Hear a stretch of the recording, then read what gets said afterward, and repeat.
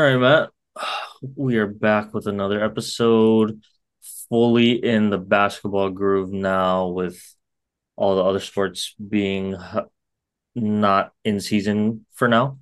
But we will still kick off the show with one of our teams we usually talk about, and that will be the Lakers. Seems like everyone talks about the Lakers. So, getting right into it with them. Post All-Star break now had they've played 3 games. Um, it not the greatest showing. I was kind of curious. I didn't exactly see what happened, but LeBron did not play against the Warriors. I don't know. I think That that was was so just strange to maybe me. rest. I'm still not entirely sure why he didn't play because he played in the All-Star game, but Played he in the didn't All-Star game, but then they play. have like that. What is it? They play on Sunday, so he had a nice 3 day rest, 3 full days of rest, I believe. Yeah, so So I'm very interesting. still not sure. And it was like a late scratch or later scratch too. I'm not sure exactly why he was out.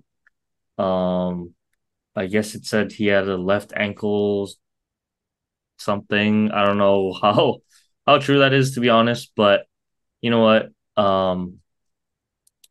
I can forgive one game, even though it's an important stretch. I can forgive one game. Um, but so they lose understandably against Golden State without LeBron. They squeak by the Spurs at home. I think the Spurs are starting to play a little bit better, especially around Wemby, who we can talk more about later as the Rookie of the Year race starts to come down to the wire. But yeah, that guy is playing insane ball right now. Um, just like Got the whole ridiculous package. numbers. Uh, like I don't even know if it's possible that he surpassed his hype, but with how he's been playing in say the past 10 games or so, I think it's like 24, 25 points, double digit rebounds, almost 5 assists, and over 5 blocks a game. Over 5 blocks a game. Yeah. I I would think we're say looking. outside of Jokic, who's been on a tear, Wemby has probably been the most impressive post All-Star break.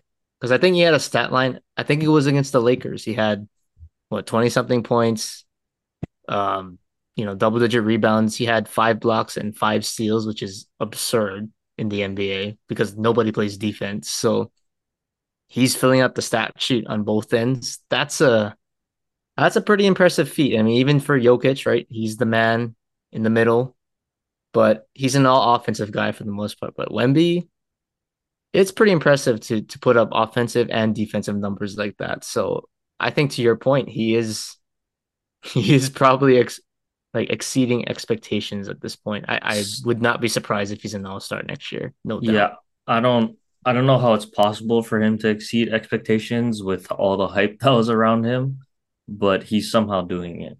And we'll get more into Wemby later as the season goes on. You know, probably get into some rookie of the year debate, but sticking with the Lakers, they did play tonight against the Suns. They're on the road, against a good Suns team, but this is one of those games that you really would have liked to see them pull out. Uh, they did, win the series, I believe, against the Suns, 3-2 now. I don't believe they play them again, the rest of the way. So yeah, we'll take it, but I don't know. To me, this was one of those key games because, like I said, do have a really, really tough stretch coming up.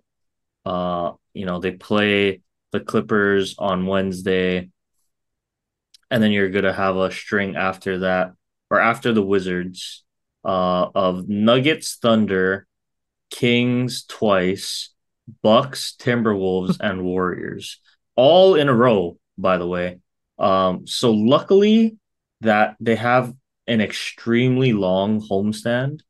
Uh, they play most of those teams at home, and the Clippers game, it's, I mean, not a home game, but they're still, in LA.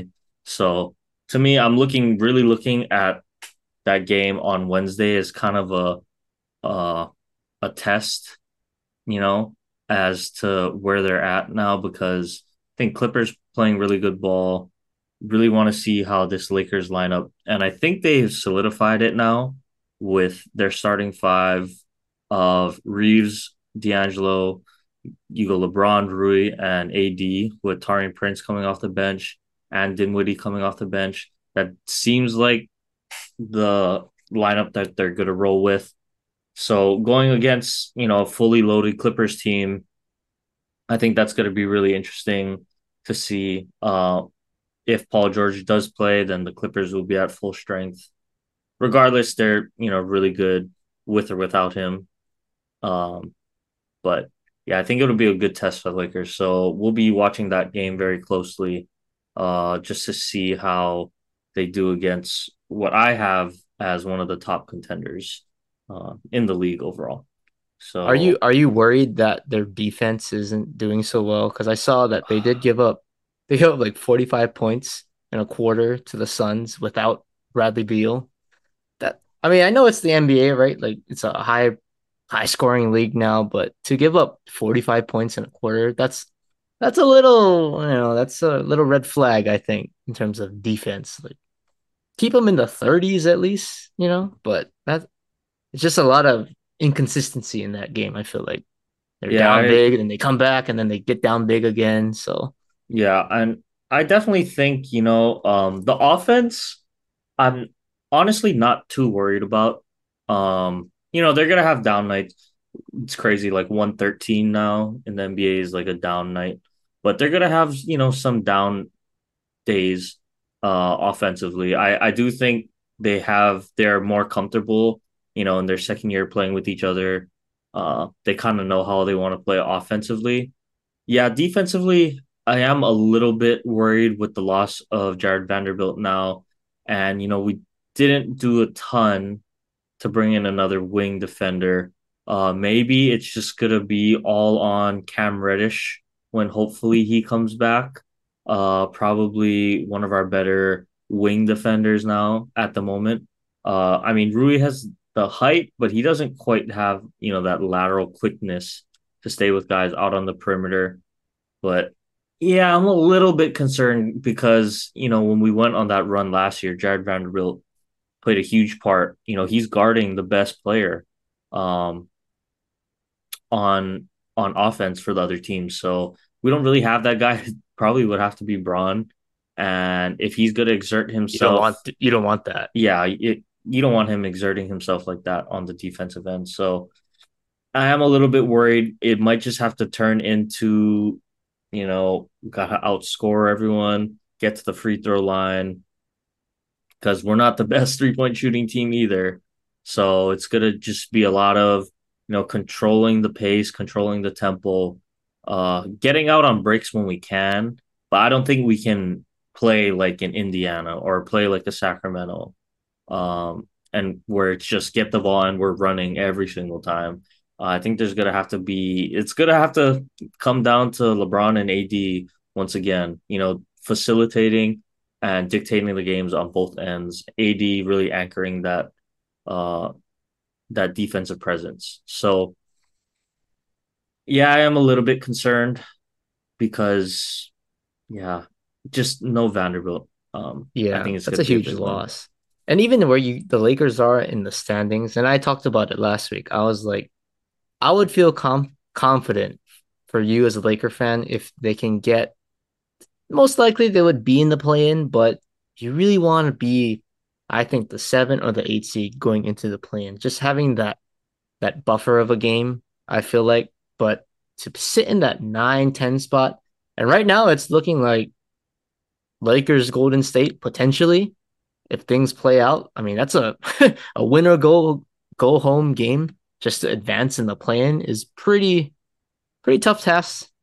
Pretty tough task to me. So I don't know. 3 games. You're behind 3 games from the 7 and the 8 seed right now. It doesn't seem like a lot, but it's kind of a lot in the NBA, I think.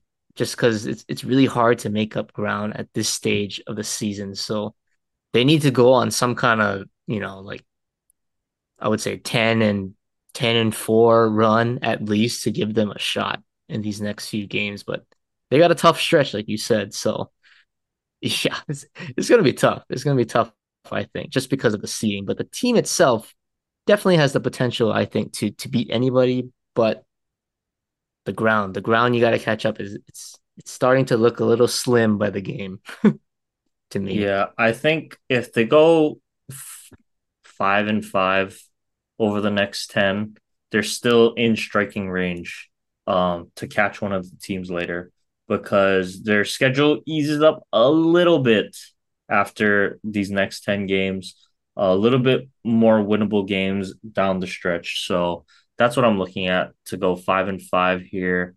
You know, I don't think they're going to catch Dallas or Sacramento in this in these next 10 games, but after that, if they can just make a push and just squeak past one of those guys, we just need one of them to fall off. I mean, Dallas is playing unreal right now, Hmm. especially if Kyrie stays healthy. So I don't think it's going to be them. Just hoping, the Kings stumble just a little bit. Um, but we'll see. Key stretch coming up though for the Lakers. I'll be watching much more of their games here in this 10-game stretch coming up. But going off of that, Matt, why don't we get into some other NBA talk? And we'll start off, since last week we did do our top three contenders. Got some mixed feedback on our contenders but you know what? That's good. We don't need everyone to agree with us anyway. So since we talked about the contenders, why don't we get to some other teams that we didn't talk about last week? And so, Matt, I'll run through, list off some teams here that are in the playoff hunt for sure. And we'll each give our assessment of maybe their floor and their ceiling and what we think about each team. How far could they go or could you see them going? And at the very minimum, how far are they getting? So we'll start in the East. Since we talked about Boston, Cleveland, the Bucks, and the Knicks, those are the four teams we won't be discussing. So next team on that list, the Sixers. So still without Joel Embiid, Matt. A little bit of a tough one here. What do you see the Sixers doing? I mean, everything depends on the health of Embiid. They put it this way, they're not going anywhere if he's not on the floor. I don't care how good Tyrese Maxey is. Joel Embiid is the best player on the team, possibly in the league. So they need him, but I'm going to assume he comes back somewhat towards the end of the regular season.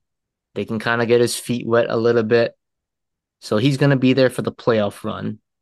I do think if he's healthy, that's a big if. I think they could get to the conference finals. I think that's their ceiling. I don't think they're a true finals contender, but they can definitely make a run in the Eastern Conference playoffs. So I could see them going to the conference finals if the cards fall their way. Their floor, with how the Pacers are kind of, just hanging around with the injury to Embiid, I do think their floor is the play-in at this point. I don't think they're going to miss the playoffs. I think if they make the play-in, they'll probably win 1 or 2 games regardless. So they should be in, but I would say their floor is probably an 8 seed at this point, in my opinion. I think that the Sixers, Matt, will be um I agree with their floor that you had. Um, but the ceiling wise, I think regardless of where they place, I think they're a first round exit. Um, so the reason I say Even with that, Embiid, yeah, so the reason I say that it's just because of the type of injury that Joel Embiid had, a knee. Um, yeah, okay. So let's say he gets back uh right towards the end of the regular season. I don't know what kind of shape he's gonna be in, you know. Um, just because it's the knee. I don't know how much cardio you can do, as you're rehabbing that thing to get back to regular strength.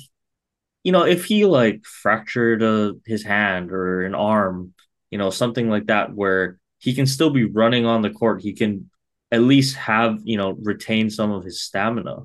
Um, I could see, that being less of a factor, but I don't know, going straight into playoff basketball against with how teams in the East especially like to play, like, say they get matched up with the Pacers or something, a team that really likes to run and get out in transition.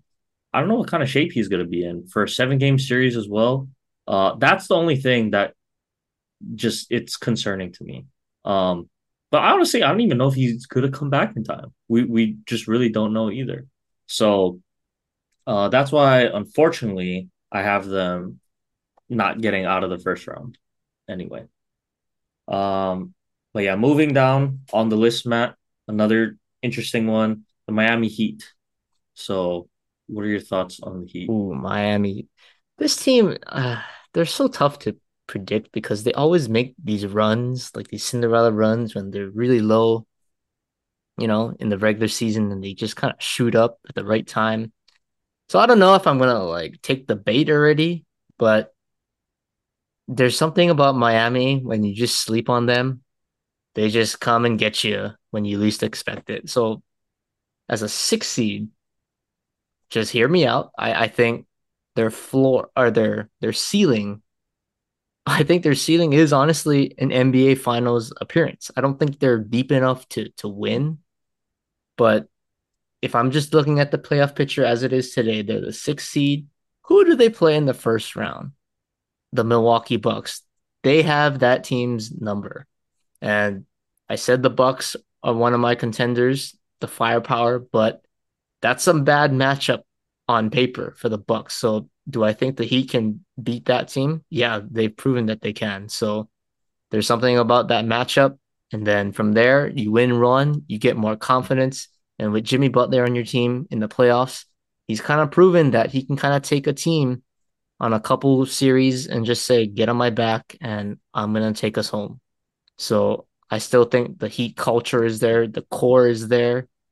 Bam, Tyler Hero, Duncan Robinson, those guys are still there. So, and they have Terry Rozier, who's a nice player too, gritty, tough-minded player. So I think their ceiling is definitely a finals appearance, but their floor, I wouldn't go as far as the play-in. I think they'll avoid the play-in, but I think their floor is probably a first round exit, just seeing how deep the top of the East is. Yeah, I agree with you. For the ceiling, honestly, just because something about the East, um, none of the teams scare me. Like as crazy as that sounds, and I should be respecting a lot of the teams, a lot more. But something about Boston, I know they're good. Like I know Boston is good, Matt, and they're great at home. I mean, they're playing just unreal right now. Best record in the league. They got Kristaps, they got Drew Holiday. But I don't know. It's just a weird feeling that I have with Boston, and I don't have that fear factor from the Bucks that I used to, with Giannis and Dame, because they've been a little wishy washy with Doc at the helm. So I do, also see Miami potentially making another run. Playoff Jimmy, we know what he's like in the playoffs, and I think the re emergence of Duncan Robinson, who's been playing, rejuvenated basketball this year. The addition of Terry Rozier, you still got guys like Jaime Jaquez, to provide a spark off the bench.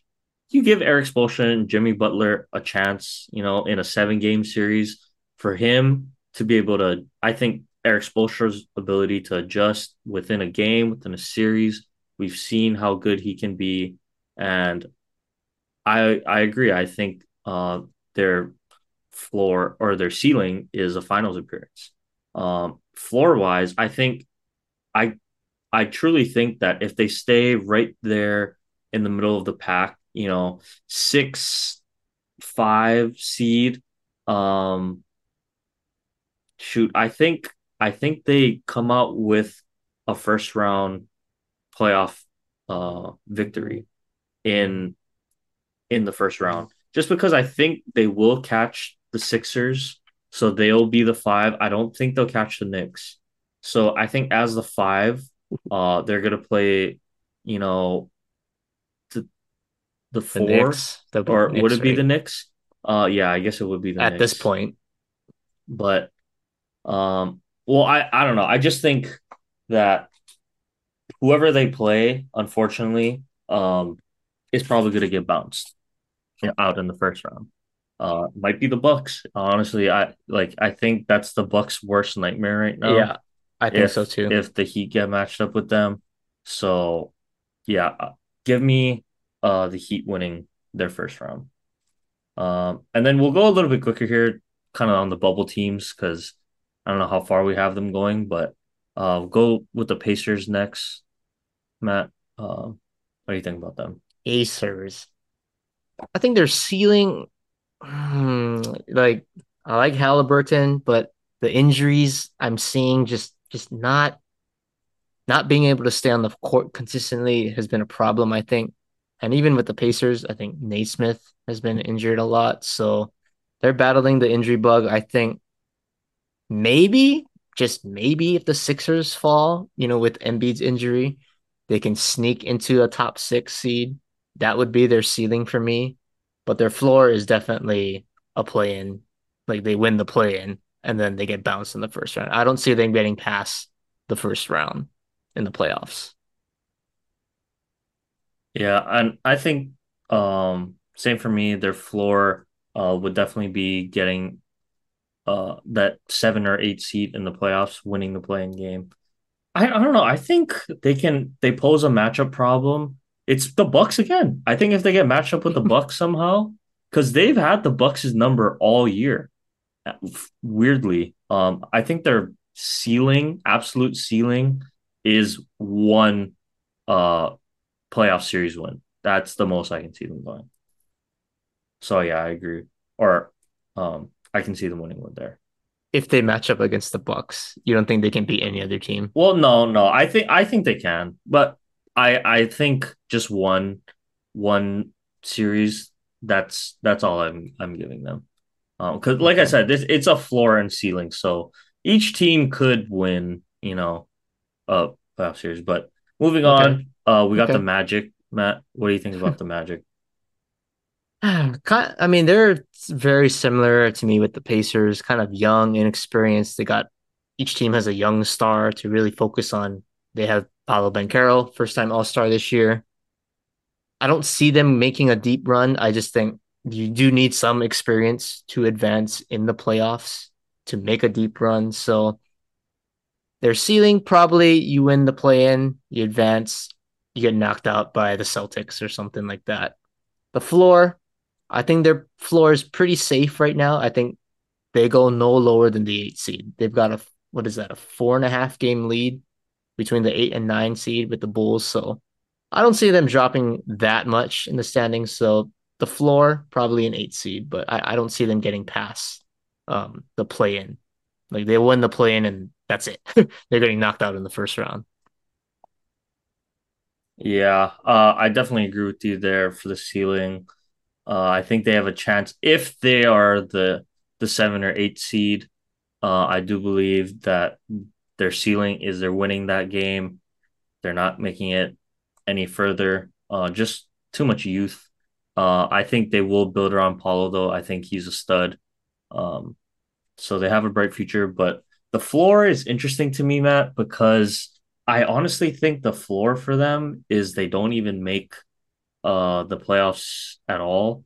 I could see them in a 1 game series against Indiana if we're assuming it's Indiana. They lose to them. And Chicago and Atlanta, yeah, they're not the best teams, on paper, but you got a guy like DeMar with a really veteran group around him. Same with Trey. Trey Young gets slept on a lot in the East. but he's proven that he can take down the top dog uh when given the chance. He kind of shows up in the big moments late in games as well. And I just don't think Orlando is going to have enough uh experience. Like you said, Matt, we are both pretty big on experience. So I my floor for them is they lose both of the play-in tournament games and they don't make it in. Wow. Ouch. Yeah. So with that being said, we'll move on to Chicago. What do you think? I mean, I don't think they're gonna go anywhere at this point. They're the nine, probably gonna stay at the nine. So their ceiling is maybe they get lucky, they win against the Hawks in that 9-10 matchup. They win one game, and then I think they lose to the Pacers Magic loser at this point of the season. So they don't even make it out of the play-in. Their floor, it's the same as their ceiling, honestly. They're gonna stay at the nine seed. I think they stay at the nine seed regardless. Because Atlanta, they're sitting at the 10, 2 games back, but Trae Young is out for over a month now, which is a long time with the NBA season kind of finishing up. So I don't think Atlanta's going to catch them without their best player. So I think they're pretty comfortably at the nine spot for the foreseeable future. Yeah, I think I'm just gonna have to agree with you there. Um, yeah, without Trey, I think the ceiling, absolute ceiling, is they win one game. Like I said, but I don't know. Um, no, you know what? Actually, I take that back. I think their ceiling is they win the first one against, as the 9 or the 10 seed. But I think they will keep either the 9 or the 10. And I can see them beating whoever the 7 or 8 is, considering Trae Young is back healthy. But that's it. That's the absolute most I'm giving them in a series. I don't see them going any further. And then the floor, honestly, same thing. Oh, sorry, we're talking about Chicago. What am I saying? Um, yeah, with I was Chicago, following. I was following. sorry, because honestly, it's the same. The Chicago and Atlanta for me, they have the same ceiling, same floor. Um, I think they both can win 2 games in a row in the play-in tournament, but that's it. But I could also, their floor is all they're just both inconsistent this year. So I can also their floor to me is both of them, falling out of the playing tournament. So I think we're pretty yeah, East is pretty clear cut. I think top heavy, Hmm. weaker on the bottom. But The moving West is on, when it gets yeah. a little Yeah, this one's a interesting little bit here. tougher. So we'll move on to the West, which is as usual, extremely close coming down the stretch here. So we did talk about weirdly the Clippers, the Nuggets, the Lakers, and the Suns. So with that being said, I guess we do have to go and address the other top teams, which we did not get to talk about. And that would be the 1 seed Minnesota Timberwolves, Matt. So what do we got for them? They're the one seed in the West, in the loaded Western Conference. Their ceiling has to be at least a conference finals for me. You're the number one seed. You're going to play every game or every round at home. I think that's a reasonable thing for a young team like the Timberwolves. Ant Man is the guy. Cat is playing like an all star. He was an all star this year, and then Gobert. I think Gobert is they're kind of figuring out how to play with each other with the two bigs. Um, and I really like Mike Conley. I know he's an old vet. He's not gonna do anything splashy, but he's mighty consistent. And you want a guy, a veteran guy in that locker room. He's perfect, perfect fit for that team. So I see the ceiling as a conference finals appearance as a number one seed. The floor, however, is I could see them losing in the first round of the playoffs, depending on who the matchup is. Maybe it's the Warriors, the Lakers. I don't know. Those playing teams are pretty experienced with guys who've won championships before, and you're going up against a team that really, okay, yeah, some guys have made the playoffs, but they haven't accomplished anything in the playoffs. So it's that experience versus youth. It's like last year, the Memphis Grizzlies against the Lakers. youth versus experience, and experience won. So I think their floor is definitely they go one and done in the playoffs against a veteran team. Yeah.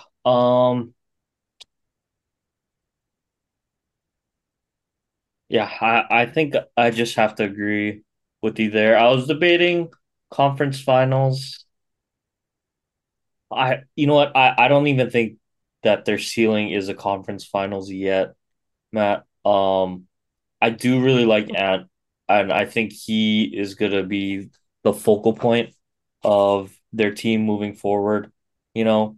But I just think that, there's just too many other good teams for me in the West. I do think they um make it past the first round. Um, I don't think they can. I don't see them winning that second round matchup um, against whoever it is. They play because at that point it'll be four top teams in the West, right? So I just don't see them coming out against whoever is left. Unfortunately for them, but the floor also, like you said, Matt, with just how the West is, still got the Lakers, you still got the Warriors, and the other two teams are tough too. Yeah, record doesn't mean as much, I feel like, anymore in the West. So I'll agree with you there that yeah, the floor is probably first round exit. Um, but yeah, moving on to the Thunder, Matt. What do you think about the Thunder? Ooh, I'm kind of in the same boat as what I said about the Timberwolves. Right? It's a young team, not too much playoff experience. They got a veteran guy at the trade deadline in Gordon Hayward, but how far is that youth gonna take them? Because the playoffs is a totally different story. They got a guy, right? And Anthony Edwards for the Timberwolves, Shea for the Thunder. He's a top five player in the league, honestly. Possibly. You can argue that. But just like the Timberwolves, I think their peak, their ceiling is the conference finals. Just because they have the opportunity to play at home for 2 rounds in the playoffs. And I think home field, I should say home court advantage is a huge thing in basketball, just with the crowd noise. It makes a difference. And OKC, that's one of the most raucous crowds that you can be behind. So you have them at home. I think they're good enough to make a conference finals appearance. I don't say NBA finals because I think there's other teams out there like the Nuggets, the Clippers that have the experience that can take that over the top. But I see them making a deep run potentially. But just like the Timberwolves, I could see them losing in the first round easily. It really just depends on the matchup and these playing teams. They have so many like championship experienced teams with veteran leaders that know how to win. And that's a scary thing if you're a young team going into the playoffs. So I definitely could see their floor as a first round exit. Yeah, I think weirdly I agree with the floor, but the ceiling, I don't know why, but I trust them a little bit more than the Timberwolves. I don't know, I just think that their offense flows a little bit better. And they just put up more points, you know. Um, and so I think the Timberwolves defense is what's gonna carry them, you know. But uh when you double Ant, who do you got? You're gonna rely on Cat as your second guy. Okay.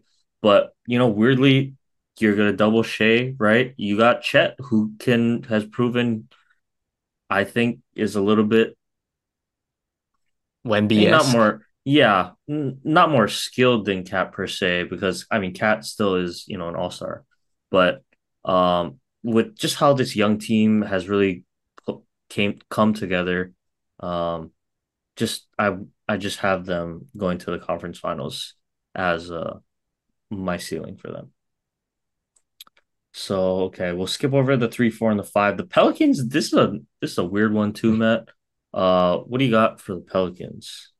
The Pelicans. I think their ceiling. Their ceiling is right where they are right now. I think their ceiling is they make the playoffs, avoid the play in, and they lose in the first round. There's something about this team. I'm not sold on this team at all.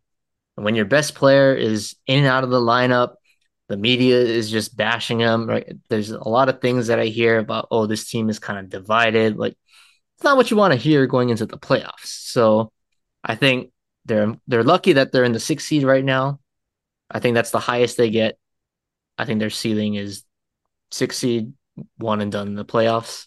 Their floor, I do think their floor is definitely, I could see them potentially dropping to a nine or a 10 seed in the play in, and you go one and done in the play in. I really think that's their floor for the exact same reasons. Zion, he's the key to this whole thing. If he stays healthy, I think they're good enough to maybe hold off those playing teams right now, but I just don't know. I really don't know about Zion. He's like one day he's gonna score 30, and then the next day, oh, he's out. Load management, or he's hurt. Something's banged up. He's out for a week. Like there's no floor with that guy. I think it's just it's a roller coaster, really. So I'm gonna ride that roller coaster. I'm gonna say they're a one and done playing team as their floor. Yeah, I'll just keep it short and sweet, Matt. I was gonna say the same thing. I don't see them winning a first round series, a 7 game series. Don't see it happening. And yeah, I also don't see, or I also could see them, faltering down the stretch in the regular season. Uh, so yeah, I agree with you there. Um, Next, Matt, we got the Kings. We got it on the King is a Kings. tough, very explosive team. I think their ceiling definitely. I could see them winning, or I could say they're avoiding the play-in. They sneak into that maybe six seed, and I think they have the potential to win a playoff series. I think they're very explosive. Fox is just an animal. Sabonis has been out of his mind, although we will have to see how he plays in the playoffs because it's a different story. And we know last year he had those demons against the Warriors, so we'll see how that goes. But as of right now, he's playing really well. They got a nice tandem, nice core group to build around those two. I think they can potentially win a series in the playoffs. Their floor, not too much of a drop off. I think the lowest they get is maybe an eight seed, but I think they survive the play-in regardless. Whether they lose the first game, they win the second game. I think they'll make it out of the play-in as their floor, as my floor, I should say. Yeah, I think with the Kings, same here. Their floor, they'll get out as a 7 or the 8 seed. Um,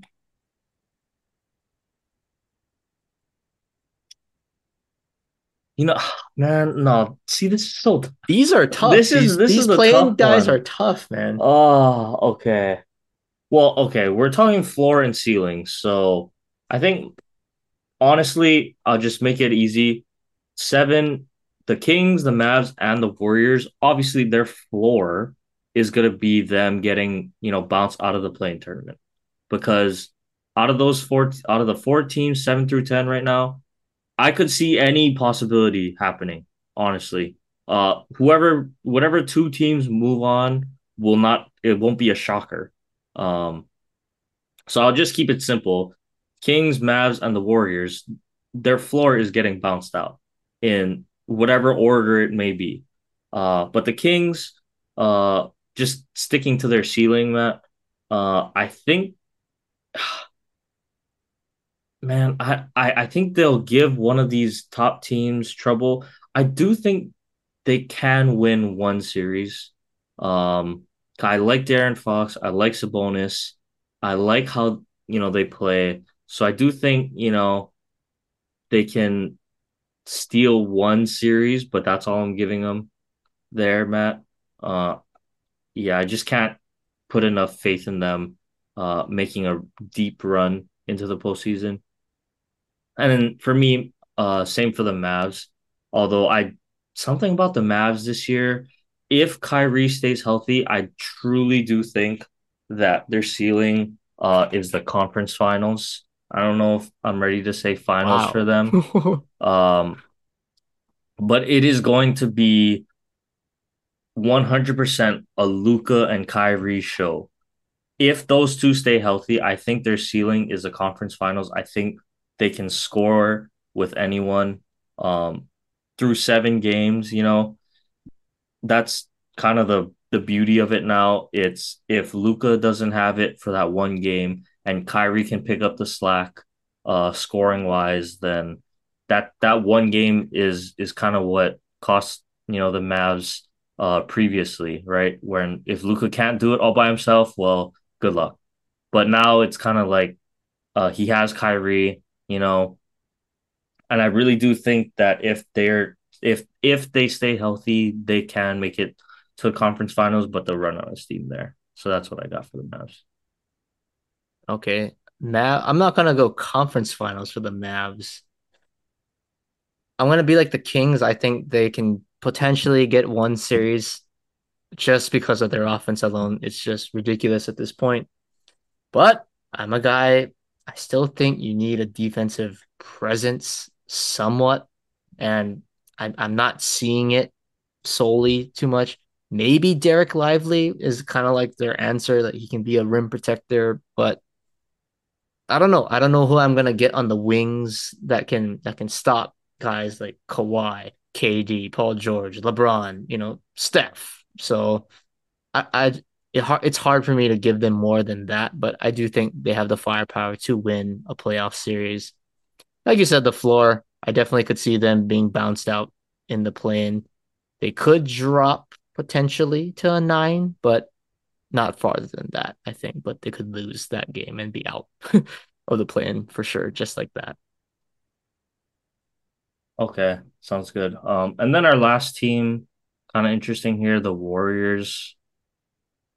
Um, I can't. I mean, if Clay becomes Clay again, and I don't even need 25 points, Clay. I just need a solid 15 to 20 on, 45% total shooting, not 15 to 20 on 3 of 15 from the floor. If I get, 15 to 20 from Clay and Steph stays healthy, I can see them going back to the finals. Like honestly, how can you count out the Warriors? Seems like Kuminga has taken over that third, kind of scoring role now, even sometimes second scoring role. Wiggins hasn't been as involved, this year, but I still think defensively, with how athletic Kuminga and Andrew Wiggins are, uh, yeah, they still got Chris Paul that can come back to. It's just a scary time if the Warriors start getting it going again. So I'll just say it's like when Tom played, right? You can't ever count them out. I think they can make it all the way to the finals. Yeah, well, you took the words right out of my mouth. This is probably the biggest gap out of all the teams that I'm gonna say. I'm with you. I think the Warriors, their ceiling is making it to the NBA Finals, which is absurd for a 10 seed at this point. But yeah, Clay is kind of the key. I think Kuminga has kind of grown. We know what you're gonna get from Draymond on the defensive end. But if Clay can get it going, like you said, look out. Because Steph Curry right now, he's aging, he's getting better with age. It's like LeBron. I don't know, they're aging like fine wine at this point. Like he's making the shots in the clutch, I think. He's demanding the ball when it counts. He's making the right plays. He's efficient. I mean, he's more of a leader, I would say. I mean, it's crazy. And like you said, Chris Paul, I totally forgot about Chris Paul. And he is not even on the team right now, you could say. But he comes back, you have another floor general. And hey, say Clay doesn't have it. Well, guess what? Chris Paul can run the point and Steph can he can play like Clay too. Like he can be a two guard and run off screens and get open threes. So it's like they have so many ways to beat you, I think. So it's a scary team. scary team. But their floor, they are the 10 seed. They could easily lose one game in the play-in and be out of the playoffs for good. So yeah, I think that's the biggest gap that we've had. Finals and knocked out in the in the play-in and one and done. Yeah, So yeah. crazy how deep the West is this year. I Yeah, will say this though, the NBA is drooling right now if they get this play-in matchup. Like you get LeBron, say KD goes to the play-in, like you get LeBron, Steph, KD, Luca. Like, oh my goodness, the NBA would be just throwing a party in their office. yeah, yep. Well, guess we'll see how it plays out, Matt. But I think that was a pretty good run of the other teams. So, that one kind of long. So, why don't we move to our next topic then instead? Um, UH basketball. What updates do you have for us for our basketball team? Well, UH had one game this weekend on Saturday against their rivals, Long Beach State. A tough one because Long Beach was fourth coming into the game. UH was sitting at six. So UH does win 75-63. They actually don't gain any ground. But, a win is a win. They kind of just keep stabbing off that elimination, from not potentially making the Big West tournament. But it was a fast start, I guess you could say, because Justin McCoy was just a beast, honestly, in the first half. He finished the game with 26 points. He was aggressive. He was going inside using his size, which is what I've been crying for him to do. And he's finally been doing it over the past couple of weeks instead of just camping out on the 3-point line. So I don't know. I think the offense is gonna go through him at this point. He's kind of shown me that he can score from all levels at this point. He's a 85% free throw shooter. So if he gets fouled, I got faith in him that he can knock it down. But he was really the key offensively, getting us going. Um, Noel got going kind of late in the second half, as I guess you could say per usual. But the one thing that was a little concerning when I was watching is they had a big lead in the Long Beach. They started pressing UH and they really struggled against breaking the press. And they really did just survive the game, literally. I mean, I think if the game was another 5 minutes, they would potentially lose this game. There was no answer for the press. Um, Even Juan Munoz kind of struggled with the press. UH was getting into their offensive sets with like 14, 13 seconds left. So I don't know how many times they shot the ball with under 2 seconds left on the shot clock. And it's like bad shots, chucking up step back threes or contested shots, very high, low percentage shots. And it kind of shows for some of these guys. Right? Munoz was 3 of 11. Like, that's not a good stat line. 2 of 10 from three. So he's not being able to create separation. So I just think that's the one area that I was like, this is going to be a problem because if teams watch this, I would literally do this if I was UC Davis on Thursday, who they play next.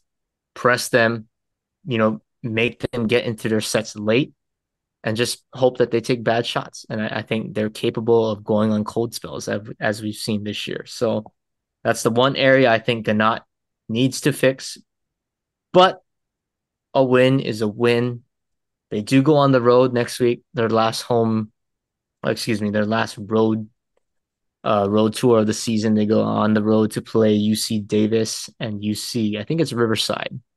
So easily two games that they could potentially lose. So like I always say, you play good two teams on the road, just find a way to split. I don't care which one it is, just find a way to split. And then you come back home for your last two games and you win both of those. So if you can finish this last four games 3-1, I think that's a good way to go into the conference tournament. But they had one game this week, so they went undefeated this week. So that's a good sign, I think, for the Bobes. And I will say one thing, Ganat is finally sticking with a lineup. We've had the same lineup for multiple weeks now. So I think just my word of advice, Coach Ganat, just stick with this lineup. I think you've found the rotation that you need going into the conference tournaments. Stick with it. Let them build. Let them build. I think they're finding their stride slowly. But So we'll what see. happened We'll see how it goes. to Javon then? Is he just benched? So interesting because he was hurt, so he had a shoulder injury. He was out for a couple weeks, but he played like a little bit this game. Like he came in with maybe like 2 minutes left in the first half. I thought like, oh my god, he's dressed. Like I saw him dressed. I thought he was gonna play, potentially start, but he sat on the bench the whole first half, and then he came in, 2 minutes left, and then yeah, he wasn't really playing. From what Ganat said on the post game radio show is that he's working his way back slowly from his injury. So I don't know if it's like they just have the training wheels on for him yet, but yeah, he's coming back from an injury. I think he's gonna get his way back in the rotation somehow. I don't think he's gonna start though, however, so I think it's gonna be cutting into Cody Williams's minutes potentially. But yeah, Javon is working his way back from injury, so would not shock me if he has a minutes increase in the next couple games. But yeah, he really didn't play, so yeah, I don't know. We don't need him, honestly. I mean, this has been the team that's been kind of getting us on the ropes. So I don't want to say, sit out for the rest of the season, but you don't want to be that guy that disrupts someone's momentum, and then your team is playing pretty well, probably the best it's been this season, and I just don't want that to disrupt the chemistry that these guys have had. Because Cody Williams, he's been playing really well. I think he's earned the right to keep playing in these games off the bench. So it'll be interesting to see, but that's not my decision. That's Ganat. If I already said if I was the coach, I would just play what you got. It's working. Don't break it. Don't fix it. And if Javon is still hurt, it seems like he's just working his way back. Don't force him. He can practice, practice scrimmages, whatever. But don't disrupt this team's chemistry. That's winning games. I think that's the worst thing you can do as a coach. Okay. Well, yeah, hopefully UH can keep some of this momentum going moving forward as we come down the home stretch here of the regular season in basketball. But switching over to our other UH sport, baseball. And honestly, hey, gotta like what we're seeing out of the boys on, in the less so far. So, we come off the split against Ole Miss. NC State ranked number 13 in the country coming in. And we give them, all they could handle, I would say. Uh, we did drop the series, only winning one, but hey, we got a win in there and we're competitive, fairly competitive in the other two games, more so that last one um that got stopped due to time or something like that. I don't Crazy, I even know. uh, really understand. I didn't even know they're calling it like a curfew or something. Yeah, they had to catch their flight back home, so That's they were gonna miss crazy. it. So I was like, what the heck? Like, why don't you guys start the game earlier? Like Yeah, I that's don't. dumb. And it's a close game too. Like, oh really? Like UH is on a roll at that point. So Yeah, so that's an come on, interesting one. NCAA, do better. I can't. Yeah, that's. I don't know what happened there, but that was an interesting way to end that series. But I mean, seems like we can hit this year. I think that's probably going to be the recipe for success. Yeah. Um, we're just gonna we if we can hit with everyone, hey, maybe you never know what can happen, right? Come conference play time. But I gotta say, so far I'm very impressed with playing two big name schools off the jump. Granted, it's at home, but hey, for them to put up this showing through our first 7 games, Matt, I think there's a lot to be encouraged of moving Mhm. forward, and I'll be looking forward to this season for sure. Yeah, I mean, the one thing I'll say about UH that was impressive, I mean, I think they were going to win by playing small ball, right? Manufacturing runs, which is really what their identity is. They don't have guys that's going to hit like 20 home runs a season.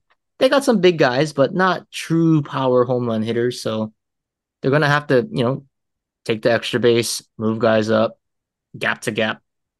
But the one thing that I really am liking so far about this team is the resilience.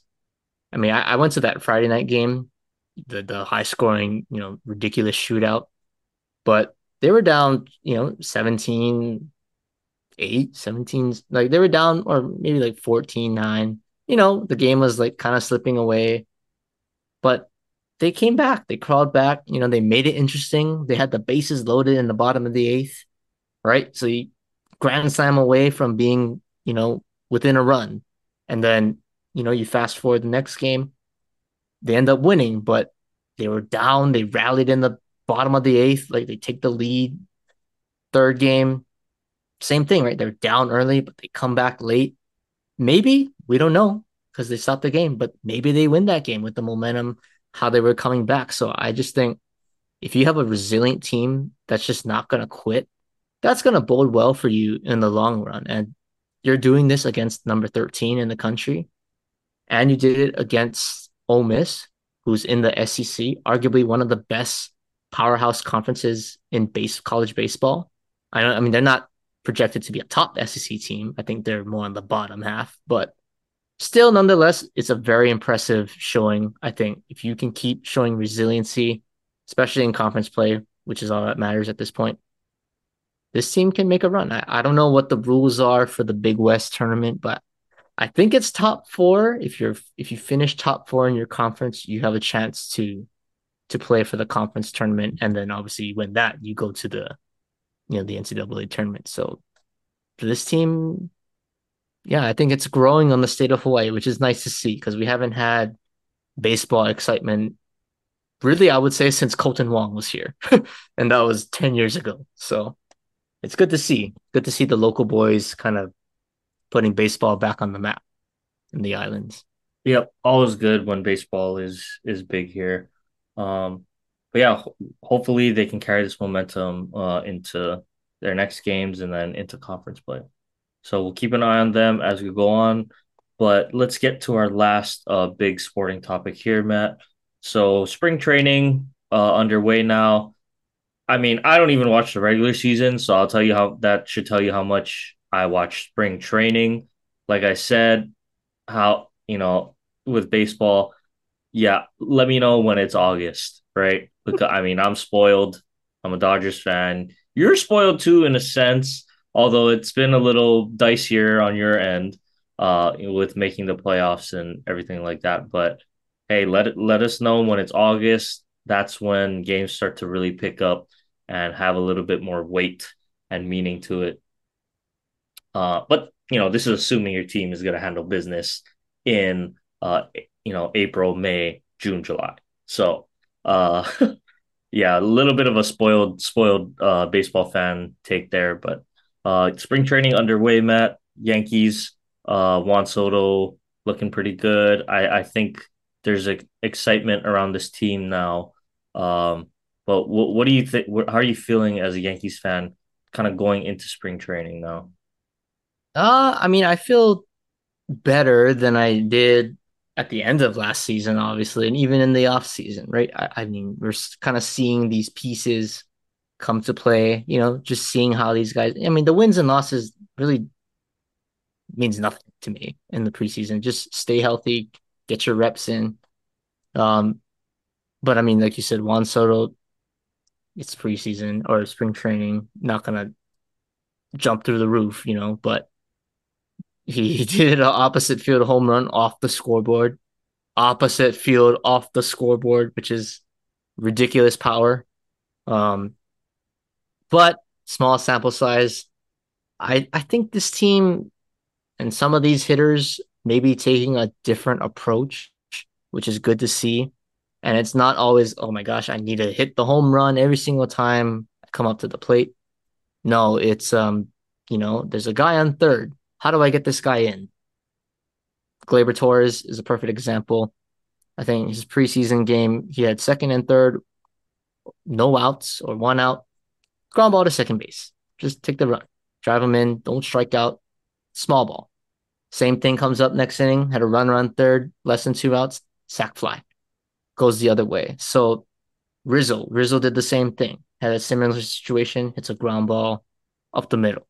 So if I see those guys take that approach, we're going to win a lot of games because we're that good offensively where, yeah, the home runs are going to come, but you just cannot leave those guys on base, especially with less than 2 outs. That's what honestly can make or break your season from making the postseason and not making the postseason. So if these Yankees hitters can continue to build on that approach, practice those situations in spring training, I think this offense will be just fine. Verdugo is, he's getting his stride going. The pitching has been a little, like okay, that's a little bit of a red flag, but that kind of brings me back to the point where I think we're one starter away, and I'm so dumb, I guess you could say, but I always fall for the media bait. And I'm like, gosh, if we just get Blake Snell, this team is locked and loaded. And then you can go in the trade deadline, fill in a reliever, just pieces here and there. You don't need to make the big splash. You need to make that one sneaky move that nobody really talks about, but it's a good move. A solid reliever in your bullpen, something like that. But you can get Blake Snell and really solidify the rotation. Oh man, that's going to be huge. And hey, those guys are signing right now. They got to sign soon. So I was wrong. I thought he was going to sign by the end of the week last week, but I'm just waiting. It has to be this week, right? He has to sign this week with somebody.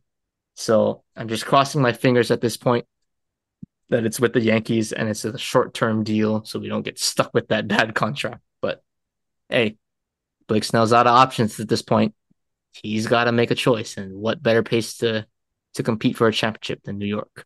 So yeah, I'm excited. Good start so far to spring training, and the young guys are playing well. Spencer Jones looks like the next Aaron Judge, so good stuff so far in spring training. I believe Yamamoto is in line to start for the Dodgers tomorrow. And I think Shohei is set to make his debut as well. So I'm sure it'll be a extremely packed spring training game for the Dodgers. But kind of crazy, Matt. You know, looking at this team now, we did make a move today. Margot traded to the Twins. Thank you for your service. But Service of what? we One also game? do but we get to bring Kike back, which I think is a huge piece. Yeah, for his utility role, but just the energy that he brings to that Dodgers clubhouse, fan favorite. He brings the energy to the stadium, to the fans, and I just think he's a great guy to have in the clubhouse when honestly, there's going to be a lot of pressure this year, and there will probably be some time, when this team starts to feel it a little bit, whether it's, down the stretch of the regular season or, at some point in the postseason. I think he's a good balance because I think, Freddie, pretty serious, guy, he handles his business really well. Mookie, he's not the most verbal guy, but you can tell he's a, solid presence to have in the clubhouse. Shohei as well, we know what kind of demeanor he's going to bring. So having, guys like Kike, I think it's going to be good for the team to kind of provide a little bit of juice in the dugout. And so excited for that. And yeah, Matt, I mean, honestly, this team, pitching wise, arguably the best, you know, starting roster in baseball, I would say. Um, Yamamoto, we'll see how he pans out because it's funny. I believe he's actually the youngest Dodger on the projected roster, which is He's kind of 25. crazy. Yeah, Is he's he 25. 25? So I looked him up actually. He's only 2 days older than me.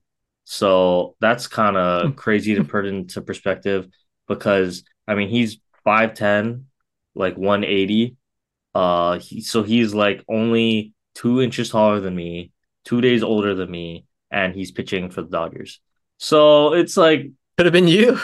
man, like, yeah, it's a little sad to think about how I didn't get blessed with the genetics or health to be able to play baseball at a professional level. But anyway, I just think that's interesting. Yeah.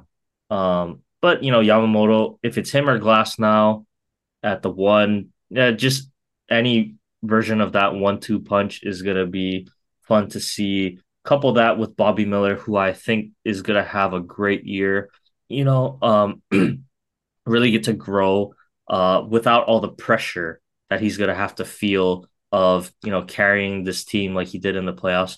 And then you got Clayton Kershaw on the back end, kind of rounding it out. I don't know if Walker Bueller is going to be ready quite yet. We'll have to see. But we also have some of the young guys as well. So yeah, feeling really, really good, Matt, about this team. And I can't wait for opening day because I will be watching that opening week at least. Um, It's a late just game in Korea when they play the yeah. Padres. Well, I will try to watch then. How about that? But yeah, excited to see uh how this team plays out. But Matt, last topic here. So one of the big free agency signings happened, was it today or yesterday? Like early Yes, like yesterday, I believe. yesterday. Um yeah, Cody Bellinger rejoins the Cubs. 3 years, $80 million. So pretty good contract size for Cody, I would say. Just under that $30 million a year mark. Um, I think he was gonna get a fairly good deal, but I think this is almost a best of both worlds case for him because it's a 3 year deal. But he also has opt outs after the first 2 years. So, maybe he was looking for a long term extension. Cubs weren't really ready to quite bite on that. So I think he has more time to get himself another prove it deal, and then turn maybe this season if he plays at that same level into another 8 year something like that contract with another team. So happy for Cody. I think it's a good move for the Cubs, but I don't know if it's gonna how much it'll move the needle per se for the Cubs, but I still think this was a key signing in getting him back. So um yeah, Matt. Other than that, why don't we just wrap up with a really, really quick game here because the MLB came out with their top 10 players heading into this season. So I'll just run from 10 through 1 and then we can give who we feel would be in our top, we'll say top 5, not top 10. But at 10, we got Julio Rodriguez. 9, your guy Garrett Cole. Number 8, Yordan Alvarez of the Astros. Number 7, your new guy Juan Soto. Number 6, Corey Seager. At 5, we got Freddie. 4, we have Shohei. Surprised he was at 4 there. 3, your main guy, Aaron Judge. 2, Mookie Betts, and 1, Ronald Acuna. So, Matt, with that being said, uh, I don't know, the top 5 pretty solid. Would you change anything? What do you think? Ooh. See, the only thing that makes it tricky is if Otani, like I'm assuming they did this ranking that he's not pitching Mm-hmm. this year because I guess theoretically he has to be one if you can do both. But in the case that he's not this year, like it's just hard for me to put a DH as a top five player. Like I just don't not hating on him. I just it's hard for me to have a DH as a top five player because I want my guys to be able to do things on both ends. Obviously, if Shohei pitches, totally different story. If he's number one, I don't think anybody's going to complain about that. But physical limitations with his injury, I can't put him in my top five. So, with that being said, I would have to move up Juan Soto to five. Like I would put Soto over Seager, in my opinion. So you move Freddie to four, from five to four, and then you bump up Soto from seven to five. The top three, yeah, you can debate it all you want. I got no problem with Acuna at one. Dude had a ridiculously historic season.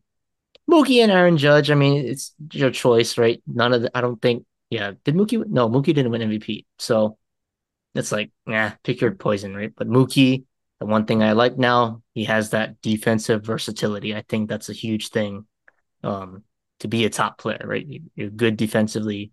Obviously, we know what he does offensively. So I got really no problem with the top three, but yeah, I would go those three.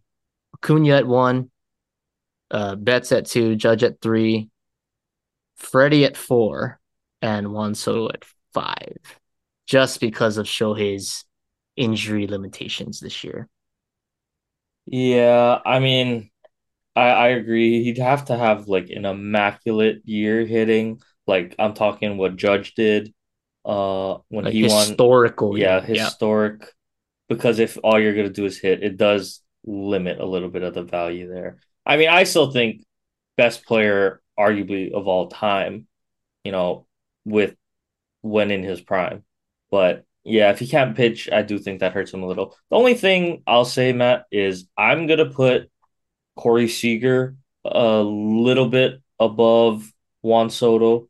Um, just because of the year is coming off. I mean, just went on a tear once he came back, from the injury list, and even into the postseason, we saw how good he was, you know, how clutch of a player he was for that Texas team. The big home run especially comes to mind. So I don't know. That's why right now I do think in the long run you're gonna want Juan Soto over Corey Seager. But going into this season, I just think Corey Seager is playing his best ball right now. So I'm gonna give the nod to Corey Seager over Juan Soto. Hey, that's Um, fair. I picked the Yankee, you picked your ex Dodger. We know how we operate on this show. yeah, yeah, that's true. Um, but anyway, Matt, why don't we get to wrapping up here? Who's our foolish fools of the week? Foolish Fool of the Week. I saw him in person, actually. So I'm gonna go with Dan Munson. And for those of you that don't know, he is the head coach of the Long Beach basketball team. And the reason why I say that is because I have never seen, just from my time watching UH basketball, NBA games at the Moda Center, I just haven't seen a coach throw a tantrum like how he did. Like it was just good to see because we're sitting in the front so we can hear everything. Like he was complaining to this ref for minutes. And I mean minutes. Just kept complaining. He said like this is literally what he said. He said, "Why did my team fly here for 6 hours and you guys don't call the game right?" Because he was complaining about the fouls. But then Hunter looked up the game stats, at the time he said that, even though Long Beach had more free throw attempts than Hawaii. So what are you complaining about? You look dumb because the numbers don't back up what you're saying. And it was just a great show. And then at the end of the game, the UH band, like they're winning the game. UH band is kind of, heckling Long Beach a little bit. So I don't know if you played NCAA basketball, like the last college basketball game on Xbox. They do like a chant where like the students yell, "Warm up the bus," warm, like if your team is losing. So they were doing that chant. And Hunter and I, we played that game all the time. So we were jumping in there, like, we were yelling, "Warm up the bus" from center court. And then they were looking at, well, I don't know if they were looking at me, but they were definitely looking at Hunter because he was the loudest one there. But they were giving us stink eye, but Dan Munson was kind of leading the charge on that one. So I just thought it was funny. I guess he never played that game before, it was all in good fun, but I just never seen a coach get so mad at a ref for stats that actually back up that you're getting the calls. So what are you complaining about? So you look pretty dumb if you ask me. So Dan Munson, you're the foolish fool of the week this week on the show. Okay. Well, yeah, like I said, state of the weight 808, Matt. Nothing too needle moving. Um, just shout out to the Hawaii teams holding it down so far. So that's who I'm gonna say. Why don't you wrap us up here with our sports fact of the day? All right. We're recording on February 26th. And haha, shocking. Gonna pick a cowboy fact. Haven't heard that in a while. But in 1989, the Dallas Cowboys fired head coach Tom Landry after 29 years as the Dallas head coach.